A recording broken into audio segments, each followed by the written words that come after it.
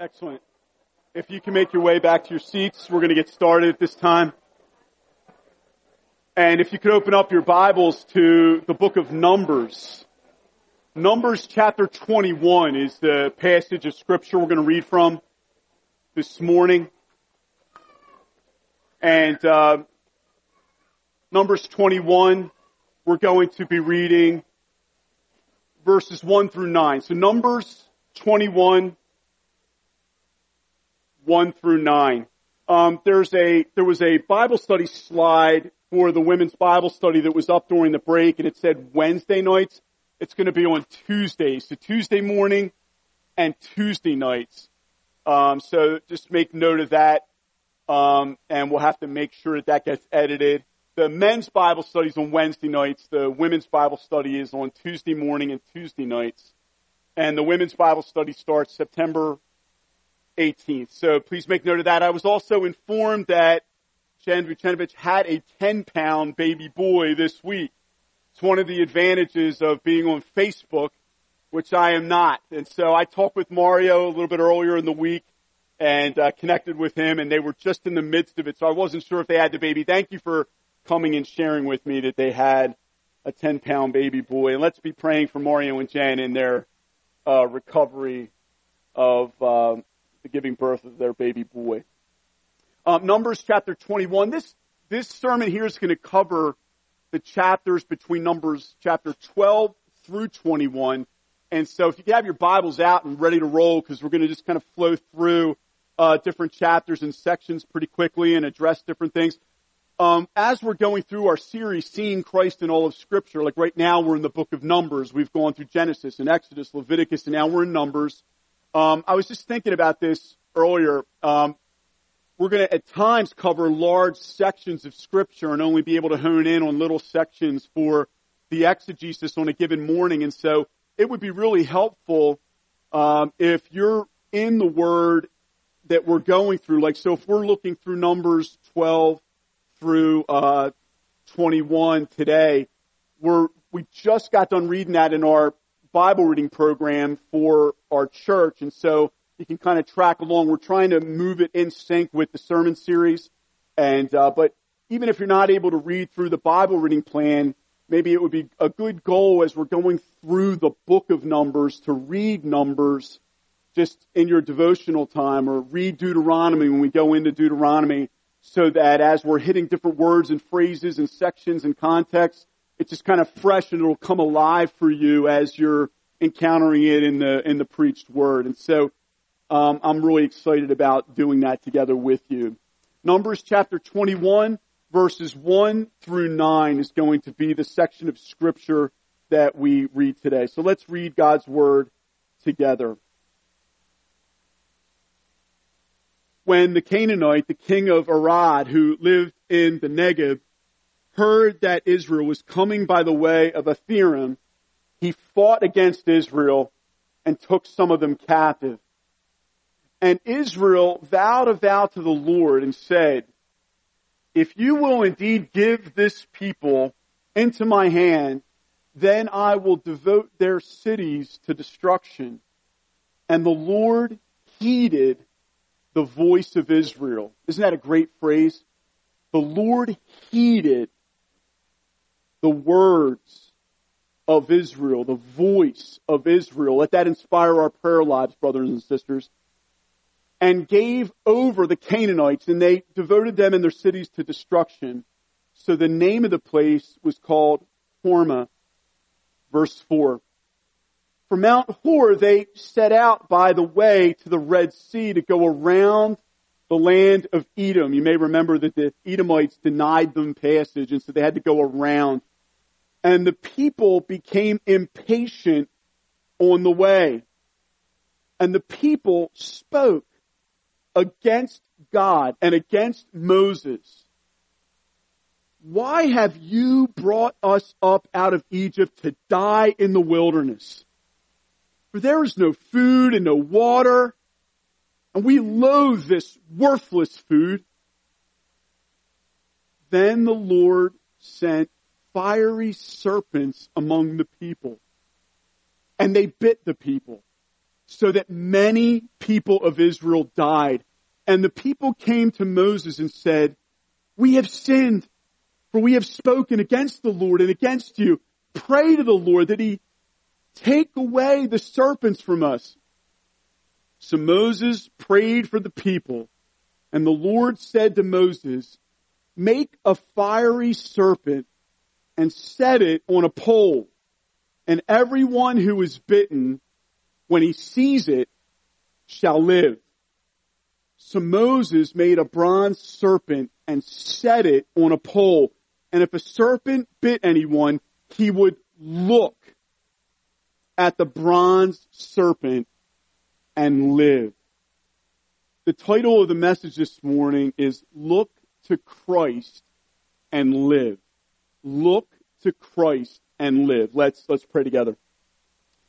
Almighty God, I ask that you would pour out the Holy Spirit upon us as we read your word and study it through the preaching of the word this morning. We pray, God, that you would cause your word to come to life in our hearts and awaken our hearts, Lord God, to follow you with more devotion and passion. Help us all as a congregation this morning to look afresh to Christ and to live. And Lord, for any unbeliever here, we pray that they would look to Christ and be saved. Lord, we pray that you would change our hearts this morning as we gather. In Jesus' name, amen. Amen. This section here is talking about, they're kind of beginning to move toward the promised land. And you see this because they're engaging with the Canaanites. And this is the first kind of conquest of Canaan that begins the process where we're kind of beginning to build up toward the end of the 40 year of the wilderness wanderings and heading toward the book of not just Deuteronomy, but Joshua. Remember, the book of Numbers covers the time period of the 40 years in the wilderness. And so you're starting to see a progression take place even between these chapters of 12 and 21 of where the Israelites start to engage with the Canaanites and start to defeat them. But they're also still encountering the trials of the wilderness at the same time. They're not in the promised land yet. So they're fighting battles, but they're also encountering hunger and thirst. And they're being tempted by that. And they're also tempted to speak against God and against Moses once again. We've been seeing this as a pattern throughout the book of Numbers that we keep seeing God's people looking away from God.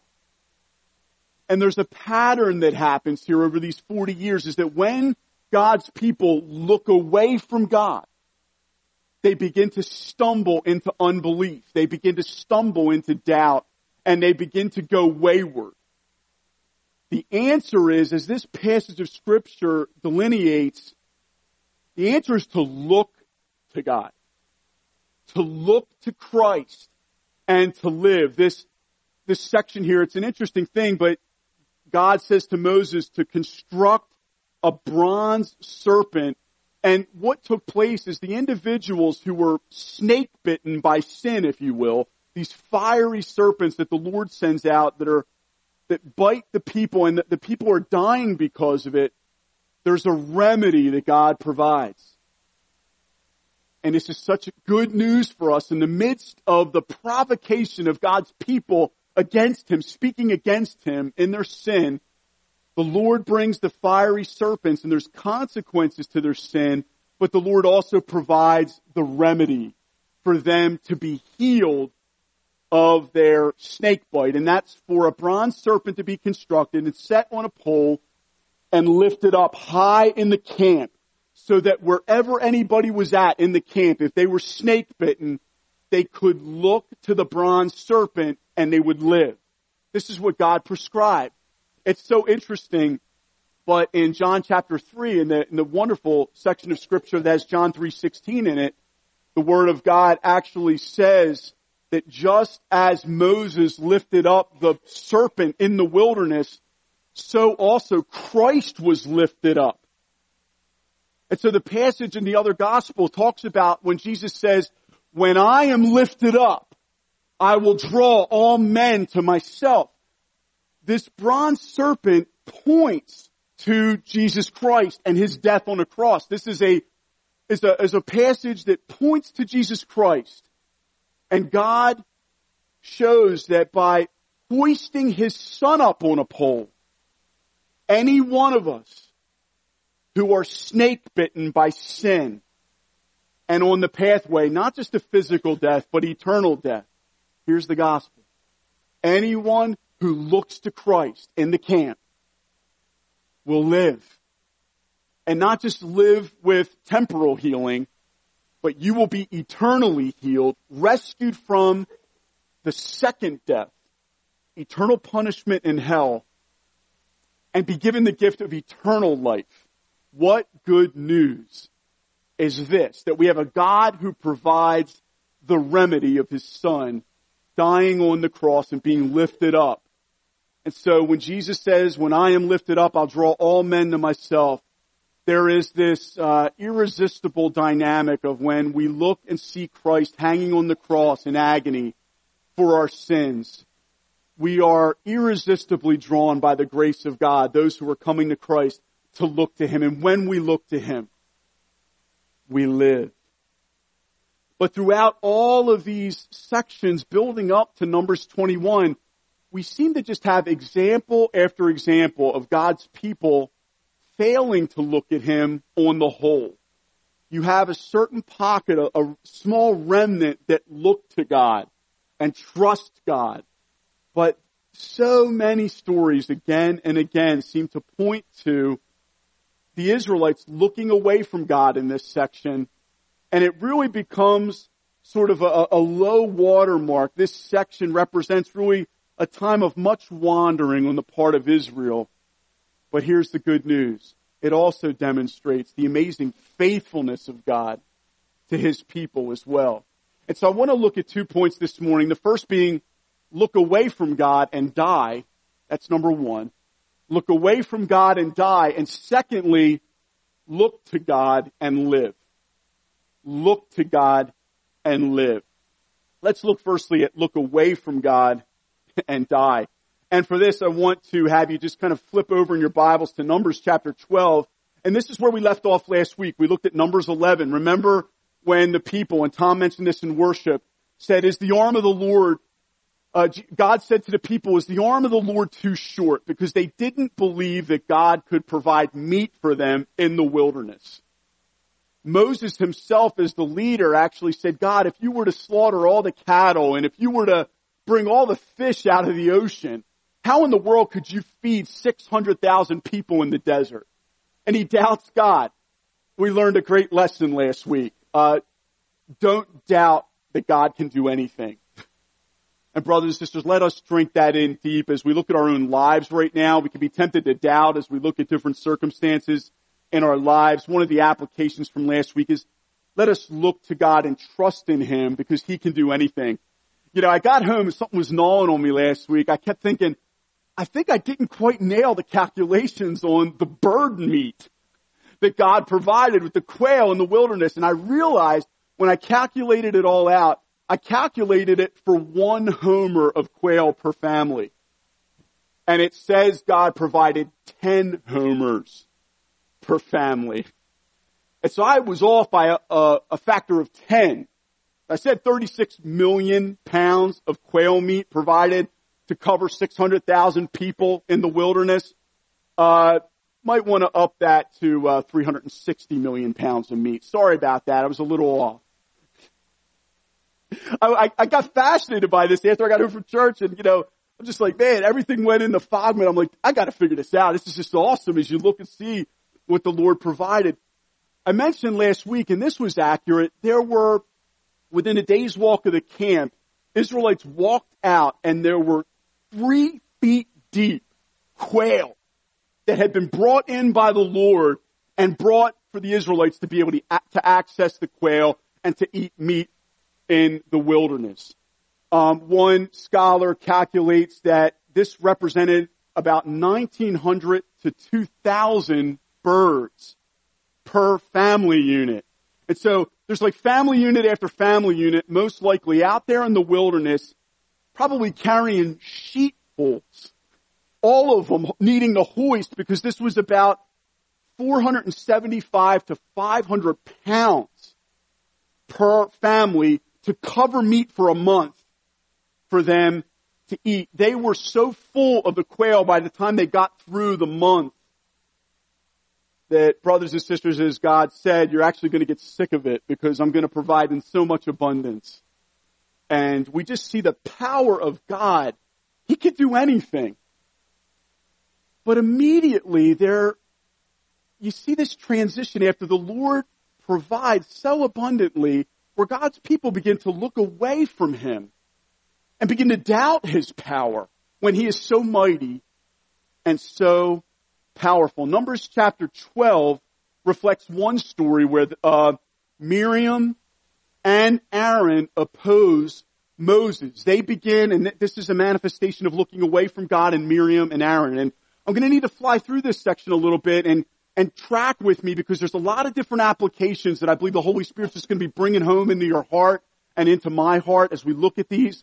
But I think these are fascinating, but I don't want to get through them, and I'm going to need to, for the sake of time, just move pretty quickly. So Miriam and Aaron opposed Moses because, verse 1 says, of the Cushite woman whom he had married. For he married a Cushite woman. Moses chose a wife, the daughter of Midian, Jethro from Midian, the high priest who helped Moses out as he was fleeing Egypt. He married Jethro's daughter, and she had a different skin color than the Israelites. Some scholars think that she was from Ethiopia, modern day Ethiopia, that's what Cush represents. Most scholars think that Cush was actually in the neighborhood of Arabia, in the Saudi Arabia region, and that her skin color was a little bit lighter than Ethiopian skin color, but that it was different from the Israelites still. There was a distinction. She was an outsider. She was not a native Israelite. She was kind of engrafted in as Moses' wife, and they didn't like it. And this wasn't just like somebody in the camp. This was Aaron, the high priest, and Miriam, who in previous chapters, after they're delivered from Exodus, takes up the tambourine and praises God. And we see a parallel here between this and James 3, where out of our tongue we both praise God and we also curse men. She takes up a cause against Moses and speaks ill of him, and God is not happy about it. They begin to look away from God, who called Moses and his wife together in the covenant of marriage, and they begin to really give way to a form of racial prejudice in the Old Testament here, and they really judge Moses for the wife he chose. And in doing that, Miriam actually breaks out in leprosy. If you just keep following along through Numbers 12, the Lord brings leprosy on Miriam, and there's a pleading for her to be healed, and the Lord mercifully heals her, but it actually is written that Miriam had to go outside the camp because she became unclean with the leprosy, and there's a consequence to her turning away from her eyes on God and starting to focus on other matters, not looking to God and how God ordained Moses' marriage exactly as he ordained it. She complained about it, grumbled about it, and she was provoking the Lord in that, and looking away from God leads ultimately to death. But it does bring consequences. For Miriam, she had to go outside the camp. Now pay attention, because that theme of outside the camp keeps coming up throughout this section of Scripture. In fact, a little bit later on, you'll see that the sacrifice that needed to be made for the sin offering needed to also be burned outside the camp later on. And what that points to, here's another sighting of Christ. And this is what I love doing with you, church. It's just awesome. Jesus, and you see this in the book of Hebrews, needed to be taken outside the camp, outside the walls of Jerusalem. When he died on the cross, and he died on the hill called Calvary. Brothers and sisters, he died outside the camp. And what this means is that he was bearing our curse for our sin, and he was taken outside. He was shut out so that we who look to Christ and live might enter in. and be able to be here this morning forgiven and reconciled to God. Aren't you so thankful? Aren't you so thankful for the good news of the gospel? Aren't you so thankful that Christ went outside the camp? And we see here that just like Miriam, it would have been us that would have had to go outside the camp, and that forever. We would have been shut out, Thessalonians says, from the presence of God, the benevolent presence of God forever. We would have been judged in hell forever, but because Christ died outside the camp and he was God forsaken, we here, brothers and sisters, today will never be God forsaken, those of us who look to Christ and live. Good news. Good news. And then the transitions, you think, okay, well that's going to kind of smooth out and things are going to get better again, but not so, brothers and sisters. Look at Numbers chapter 13. You might recall this story. It's a famous story where the Israelites send the spies out to spy on the land of Canaan. And one of the themes that you see is that there's a real theme for courage being needed that kind of picks up all the way through the book of Joshua. There's this repeated phrase, and you'll see this again and again, be strong and courageous. Be strong and courageous. And there's much need for that in our own souls right now as we look at our own Christian lives. And I don't know where that applies to any of you right now, but being strong and courageous was also needed for the spies that were sent into Canaan. And in the section 25 through 33, the report of the spies, this is a heartbreaking section because they actually go into the land of Canaan and they actually bring back some of the fruit. It's actually recorded that the fruit that they had to bring was so abundant and beautiful and weighty that they had to carry it on poles to bring it back into the camp. This is how good the promised land is, and it's a picture of how awesome heaven's going to be. It's like these little nuggets of pointing to Christ, pointing to our future glory for those of us who have looked to Christ in faith and have lived.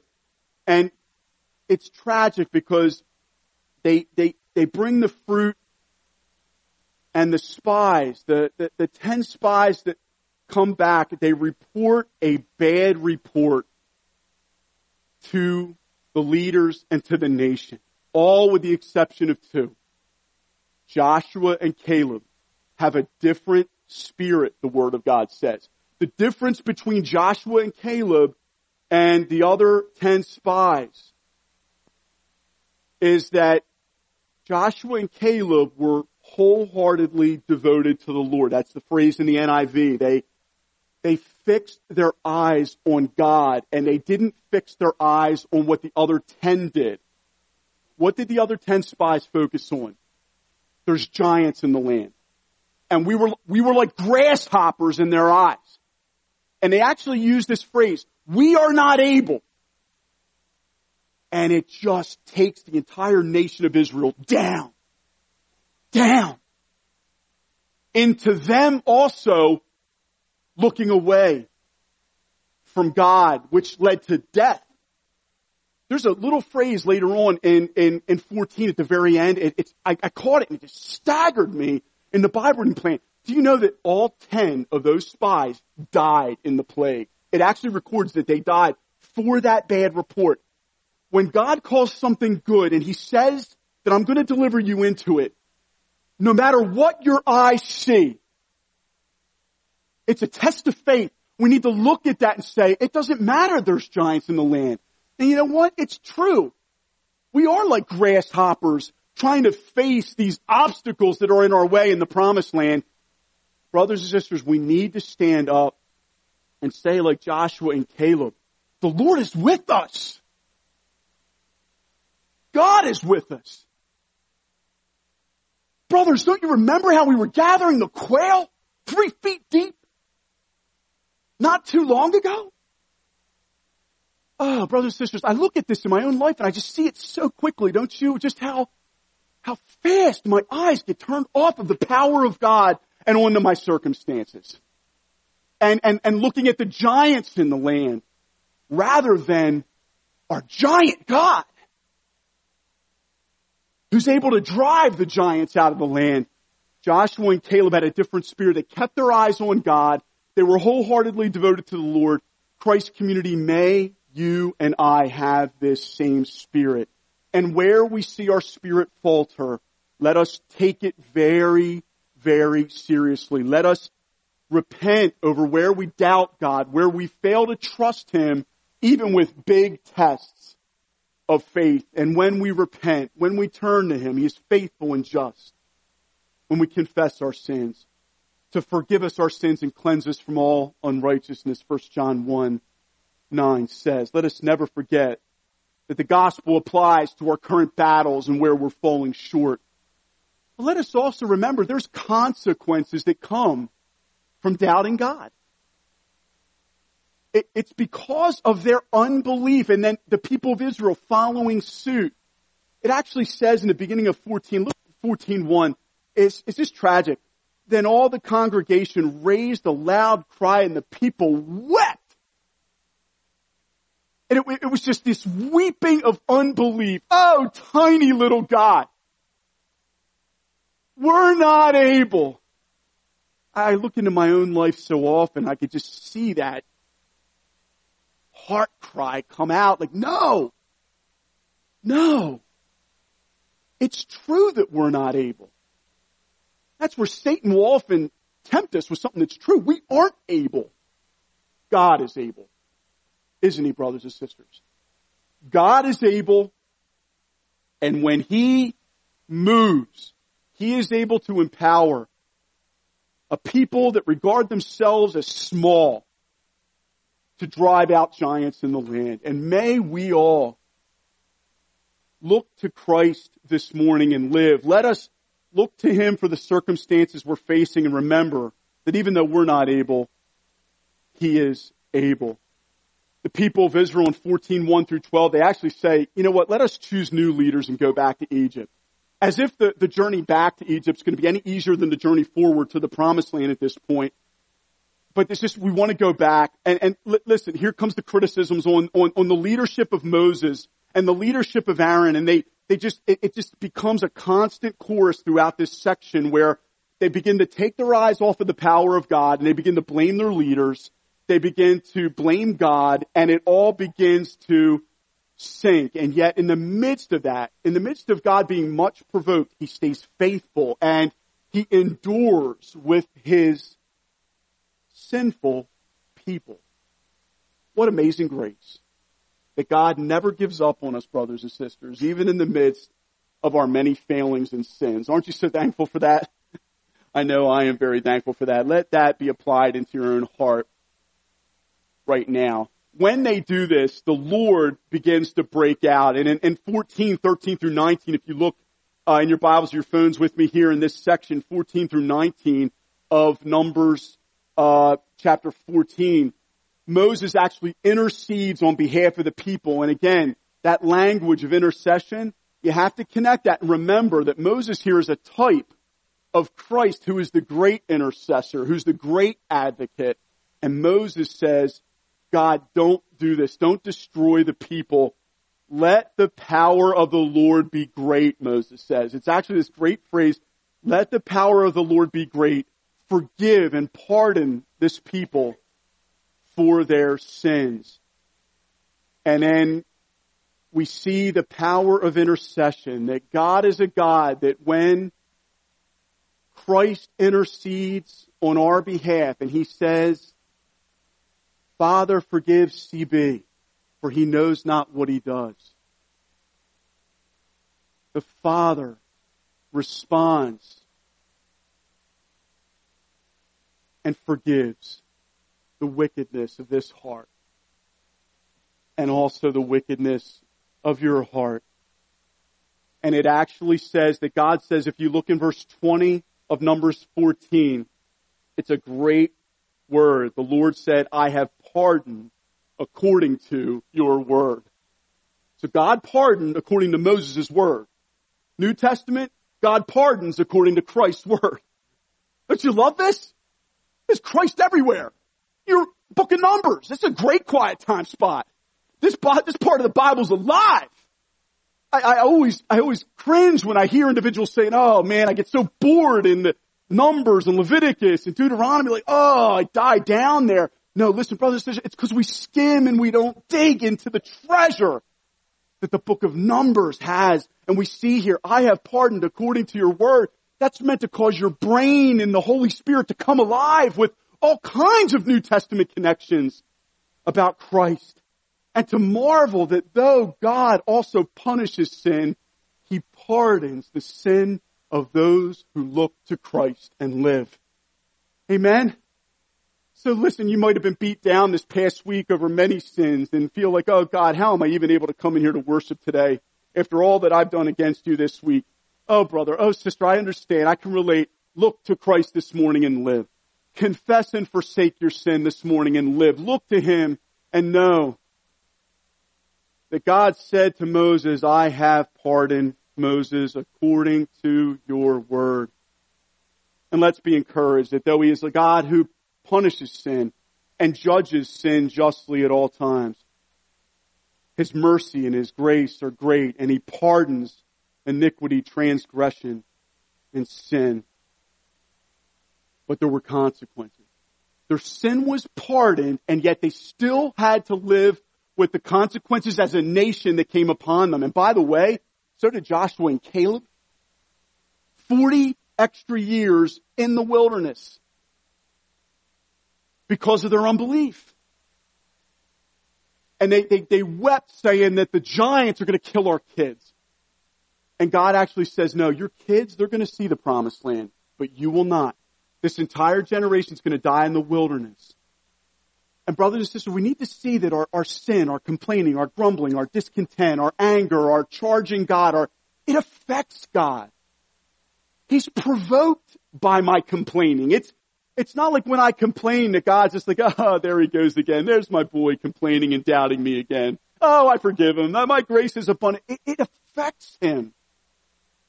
Just as any father is provoked rightly to be moved when his son or daughter rebels against him, it affects him, though it doesn't remove his love. He pardons the iniquity, and yet he also was much provoked, and there are consequences as well. And we need to understand that and let it motivate us toward holiness of life. God is greatly glorified and pleased when we trust Him and when we look to Him and live. He also can be greatly provoked and angered and displeased. We will never fall out of the favor of God, but brothers and sisters, we can displease our Father, not in a way that ever shakes us loose from His favor and His acceptance, ever. That's secure in grace in Christ. But my actions as a son, your actions as a son and daughter, they're real. I think sometimes we forget that. We just kind of live our lives and, we're not thinking about God. We're not looking at how our sin and our complaining and our attitude, our bad moods, they affect not only our family, they affect the Lord as well. And it's just important to just keep lifting up prayers like, God, I'm so sorry for my attitude today. Please forgive me, God. Because the grumbling and the complaining, the bad report, it's so interesting that it begins in the heart with complaining, but it then voices itself vocally out from the people. It's very rare for discontentment to just stay in the heart. It gets voiced. And when it gets voiced, it not only affects your own life, it also takes down your family. Not down in terms of irreparable, but faith is contagious. In the same way, grumbling and complaining and believing a bad report and doubting God is likewise contagious. And it has an effect. My sins affect Shannon. They affect my kids. They affect you. And we all have that same effect. And that's why it's important to recognize that, God, there's a great opportunity here. If you just focus on the negative part of that, you can think of bringing down. Think of the opportunity we have to right now in our lives repent of the doubt and unbelief and say, God, I'm looking to you now. I'm going to be like Joshua and Caleb with this situation by your grace. Empower me, Holy Spirit, to do so. Yeah, there's giants in the land. So what? We're going to drive them out.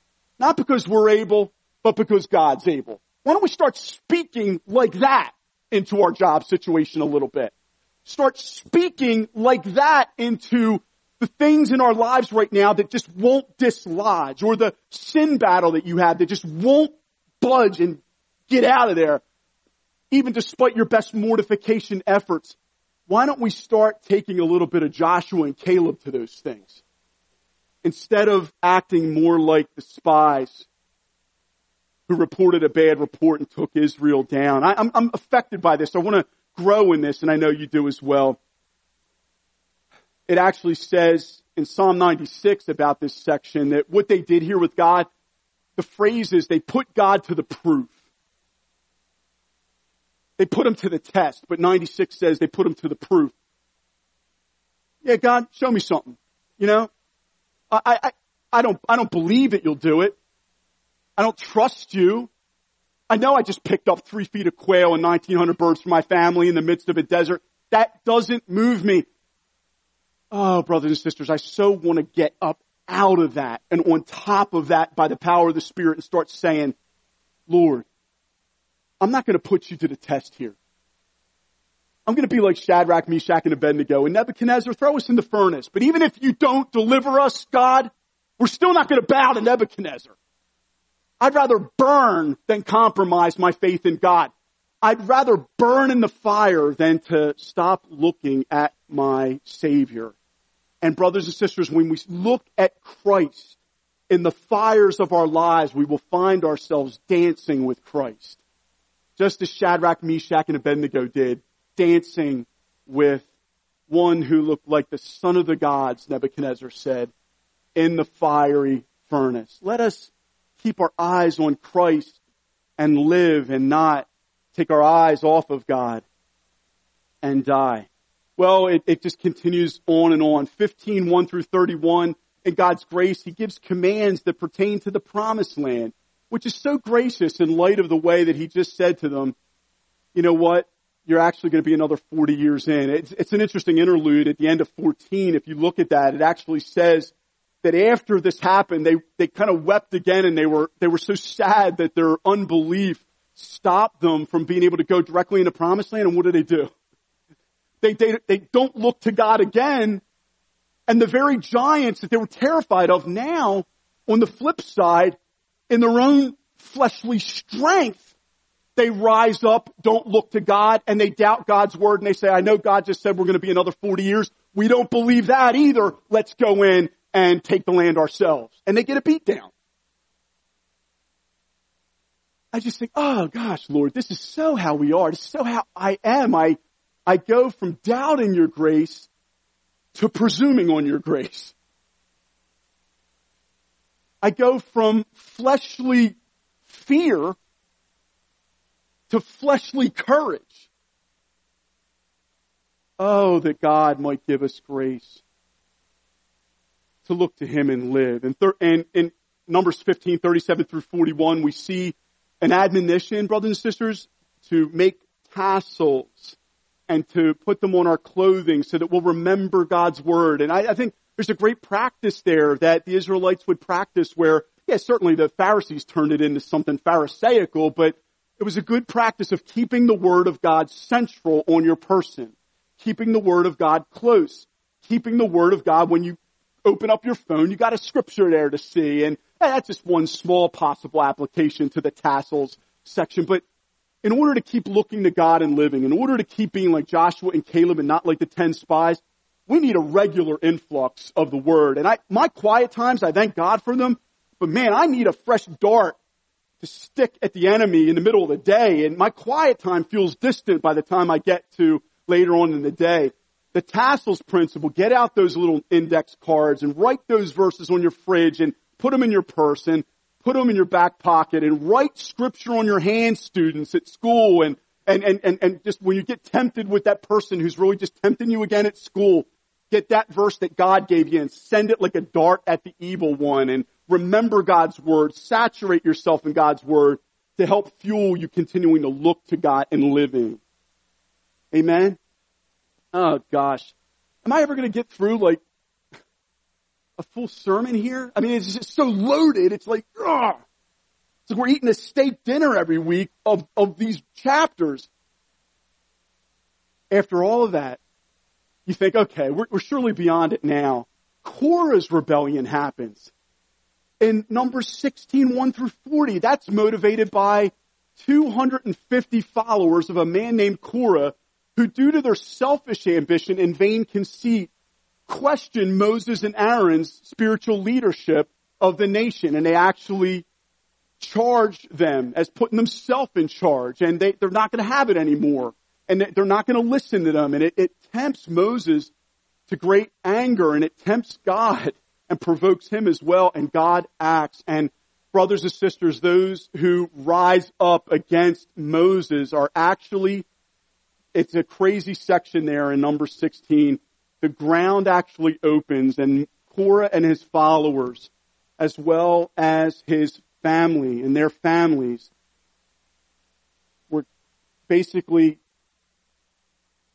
fell into a chasm that the Lord opened up, and they died because of their selfish ambition. They took their eyes off of God, that God has given us Moses, God has given us Aaron, and they were just nonstop questioning their leadership to the point where they said, we're not taking it anymore.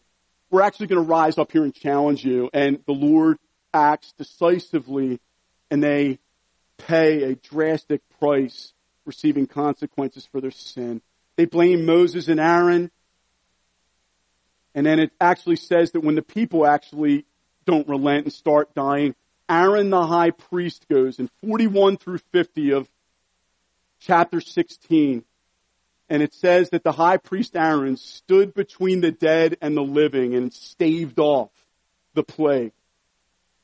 And I think about our high priest, Jesus Christ, who interposes himself in between us, and he stops the plague from hitting us. He stops the wrath of God from hitting us. Again, there's an image not just of Moses being a type of Christ, but of Aaron the high priest being a pointer to Christ, our high priest, and how he stops the plague from coming and hitting us by taking it on himself on the cross. He bears the wrath, we get the grace. Oh, Jesus, thank you. Thank you, thank you, thank you. In 17, Aaron's staff buds, and it's put in the ark, and it's carried along with the ark. And I love it. It just says, ripe almonds grew on the staff overnight. Ripe almonds? It's like God's like, listen, this is the one I've put in as high priest, not the rest of you. Aaron is my man. I'm vindicating him by causing the staff to bud. A good New Testament parallel for this can be that God also vindicated his son in the resurrection. Aaron's staff budding and God vindicating Aaron and saying, this is my man, is the resurrection saying, the Father saying, this is my man, Jesus Christ. This is my son. I've raised him up from the dead. Look to him and live. Any one of these is like sermon worthy. A whole sermon. In 18 and 19, we see the description of outside the camp, individuals are brought and the sacrifices are brought to be slaughtered. In 20 is the great decline again of the waters of Meribah and the bitterness of the people of God against God. We're going to hit that on the last sermon on the book of Numbers when we get into October. Final chapter here. We're back again. The Lord heeded the word of Israel. God's people begin to start to turn toward God. God's people cry out to God. They look to God and they pray to God. And you see God heed the word of Israel. We see how responsive God is to prayer. Sometimes you doubt that prayer does anything. This is a verse that counters that. Let it sit on each one of us that when we pray, God will heed the word of you, brother, of you, sister, of you, teen.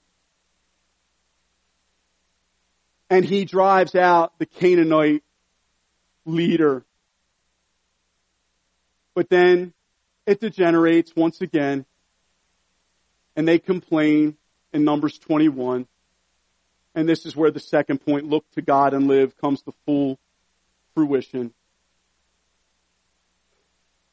God provides fiery serpents and consequences to their rebellion. It actually says earlier in the scriptures in Numbers that not only did they put God to the test or put God to the proof, provoking him and breaking one of the 10 commandments, but they also, God just said at one point to Moses, how long are this people going to despise me? Unbelief is a manifestation actually of despising God. And we tend to think like, oh man, doubt's not that big of a deal. We all doubt. And unbelief, everybody struggles with unbelief. No, brothers and sisters, unbelief is a threat to our souls and our spiritual well-being. We want to snuff it out right at the point where the enemy's trying to get a foothold on that doubt and say, no, I'm not going to believe that. That is not true, Satan. And fight hard at the point of the entry of doubt. Israel, once again, despises God. And in Numbers 21, so sadly, they bring up that oft-repeated phrase, why have you brought us up out of Egypt to die in the wilderness? There's no food, no water. And then, oh, how sad. The bread from heaven, called manna. Here is unbelief's interpretation of bread from heaven. Worthless food. Oh, God forgive me, and God forgive us for how we look at your blessings like this in our lives, and we take the blinders off us, Lord, to see bread from heaven and all the blessings from heaven you've given to us in our lives for what they really are. And the Lord sent fiery serpents, and the people began to die. But once again, God provides a remedy. God perseveres with his people. And he creates through Moses this bronze serpent to be set on a pole. All of that pointing to Christ and his death on the cross, John 3. When I be lifted up, I'll draw all men to myself. Those who look to Christ will live. I couldn't resist this. I'm just going to ask the worship band to return. I'm going to read Spurgeon's testimony because it connects with this section of scripture, because some of you sometimes struggle with, how do you believe, Mr. Etter? How do you believe, CB? How do you repent and become a Christian? And Spurgeon got all tied up in knots over what real faith was and doubted that he really ever really truly believed and doubted that he really truly repented. And he was a mess over it before he got saved, and then this is what happened. And I hope this encourages your heart as the band comes forward. Listen carefully. I sometimes think I might have been in darkness and despair until now, had it not been for the goodness of God in sending a snowstorm one Sunday morning while I was going to a certain place of worship. I turned down a side street and came to a little primitive Methodist church, and in that chapel there may have been a dozen or 15 people. I had heard of the primitive Methodists and how they sang so loudly that they made people's heads ache. I love that. But that didn't matter to me. I wanted to know how I might be saved. The minister did not come that morning. He was snowed up, Spurgeon says. At last, a very thin-looking man, a shoemaker or tailor or something of that sort, went up into the pulpit to preach. Now it is well that preachers be instructed, but this man was really stupid. He was obliged to stick to his text for the simple reason he had little else to say. The text was Isaiah 45:22. Look unto me and be ye saved, all the ends of the earth. He did not even pronounce the words rightly, but that didn't matter. There was, I thought, a glimmer of hope for me in that text. The preacher began thus. This is a very simple text indeed. It says, look. Now, looking don't take a deal of pain. It ain't lifting your foot or your finger. It's just look. Well, a man needn't go to college to learn to look. You may be the biggest fool and yet you can look. A man needn't be worth £1,000 a year to look. Anyone can look, even a child can look. But then the text says, look unto me. It's a great sermon. He said in broad Essex, many on ye are looking to yourselves, but it's no use looking there. You'll never find any comfort in yourselves. Some say, look to God the Father. No, look to him by and by. Jesus Christ says, look unto me. Some on ye say, we must wait for the Spirit's working. You have no business with that just now. Look to Christ. The text says, look unto me. Then the good man followed up his text in this way. Look unto me. I'm sweating great drops of blood. Look unto me. I'm hanging on the cross. Look unto me. I'm dead and buried. Look unto me. I rise again. Look unto me. I ascend to heaven. Look unto me. I'm sitting at the Father's right hand. Oh, poor sinner. Look unto me. Look unto me. When he had managed to spin out about 10 minutes or so, he was at the end of his tether. And then he looked at me under the gallery, and I dare say, with so few present, he knew me to be a stranger, and just fixing his eyes on me as if he knew all my heart, he said, young man, you look very miserable. Well, I did, but I had not been accustomed to have remarks made from the pulpit on my personal appearance before.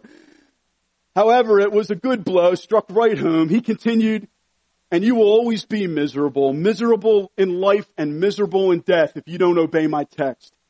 But if you obey now, this moment, you will be saved. And then lifting up his hands, he shouted as only a primitive Methodist could do, young man, look to Jesus Christ. Look, look, look. You have nothing to do but to look and to live. And I saw at once the way of salvation. I know not what else he said. I didn't take much notice of it, for I was so possessed with that one thought. I had been waiting to do 50 things. This is great. Listen to this. Spurgeon said, I've been waiting to do 50 things. But when I heard that word, look, what a charming word it seemed to me. Oh, I looked until I could have looked my eyes away. And there and then the cloud was gone, the darkness had rolled away. In that moment I saw the sun, and I could have risen that instant and sung with the most enthusiastic of the precious blood of Christ and of the simple faith which looks alone to Christ. Oh, that somebody had told me this before. Trust Christ and you shall be saved. Oh, that happy day when I found the Savior and learned to cling to his dear feet was a day never to be forgotten by me. I listened to the word of God, and that precious text led me to the cross of Christ. I can testify that the joy of that day was utterly indescribable. I could have leaped. I could have danced. There was no expression, however fanatical, which would have been out of keeping with the joy of that hour. Many days of Christian experience had passed since then, but there has never been one which has had the full exhilaration, the sparkling delight which that first day had. I thought I could have sprung from the seat in which I sat and have called out with the wildest of those Methodist brethren, I am forgiven. I am forgiven. The monument of grace, a sinner saved by blood. My spirit saw its chains broken to pieces. I felt that I was an emancipated soul, an heir of heaven, a forgiven one, accepted in Jesus Christ, plucked out of the miry clay and out of the horrible pit, with my feet set upon a rock and my goings established. Between 10:30 when I entered that chapel and 12:30 when I was back again at home, what a change had taken place in me. Simply by looking to Jesus, I had been delivered from despair. And I was brought into such a joyous state of mind that when they saw me at home, they said to me, something wonderful has happened to you. And I was eager to tell them all about it. Oh, there was joy in the household that day when all heard that the eldest son had found the Savior and knew himself to be forgiven. Look to Christ and live. Let's all stand and look to him as we close in singing.